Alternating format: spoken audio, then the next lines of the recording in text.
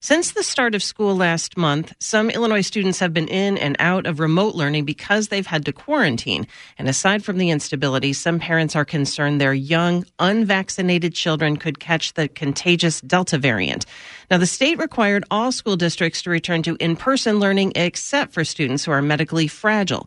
But some parents continue to call on their districts to make full-time remote learning more widely available. And here to talk more about that is WBEZ education reporter Susie An. Hi, Susie. Hey, Lisa. So Illinois schools are pushing ahead with full in-person learning, although it turns out there is an option for districts to offer a remote program, and that this predates the pandemic. Can you tell us a little more about that? Right. Even before the pandemic, Illinois law allowed for schools to offer what's called a remote educational program. So a school could choose to adopt a remote policy if it best serves a student's individual learning needs. And that needs to be based on things like a student's attendance, disciplinary record, and academic history. Now, the state says full in-person learning is a requirement this year. And while this school code exists that allows for remote learning, districts have no obligation to create one, and they can limit who can participate. And I should mention, with all the student quarantining that's been happening lately, the State Board of Education recently came out with guidance that says remote learning should be offered when students are in quarantine and if a district is on a pause to prevent the spread of COVID-19. So you've been hearing from families who say they want their kids to, engage in remote learning. What are they telling you? Yeah, some families said they've already had to go remote because of a case in their kid's classroom. Some families have said their child is not medically fragile, but they're concerned for a family member at home. I talked to Erica Schaefer. She's a mother in South Suburban Flossmoor. She's pulled her son from public school and put him in a virtual private school. We will feel much better once our son is vaccinated with the notion of sending him back into a crowded school. However, this whole instance has shown me that the schools, they don't value adaptability, creativity, and flexibility.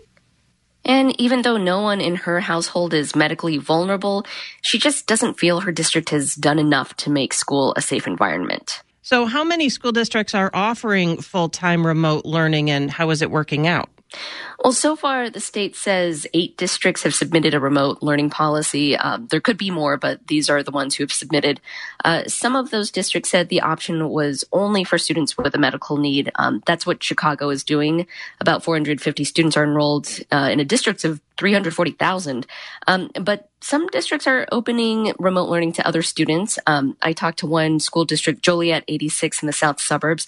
Now, they are piloting a remote program that's open to medically fragile students, but also students who live with someone who is medically vulnerable. Here's Superintendent Teresa Rouse. I didn't want our families to not have an option. Why go backwards and not have options for families that we know we can provide? So we looked at the school code and decided, we can make this work. So the district is partnering with a tech education company and using its federal COVID relief dollars to fund this pilot program. This seems to be rare because most school districts are focused on in-person learning and not offering a remote option, even though some parents are asking for it. There's even a petition out there that's got nearly 6,000 signatures on it.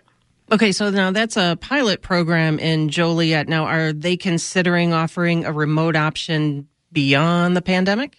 Yeah, Superintendent Rouse says if things go well, the district may use some of those federal funds to train up teachers to make the program sustainable.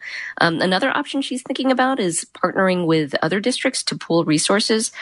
She says remote learning should be an option beyond the pandemic because some students have done well in that format, and schools shouldn't ignore that. That's WBEZ education reporter Susie An. Thanks, Susie. Thanks, Lisa. You're listening to 91.5 WBEZ.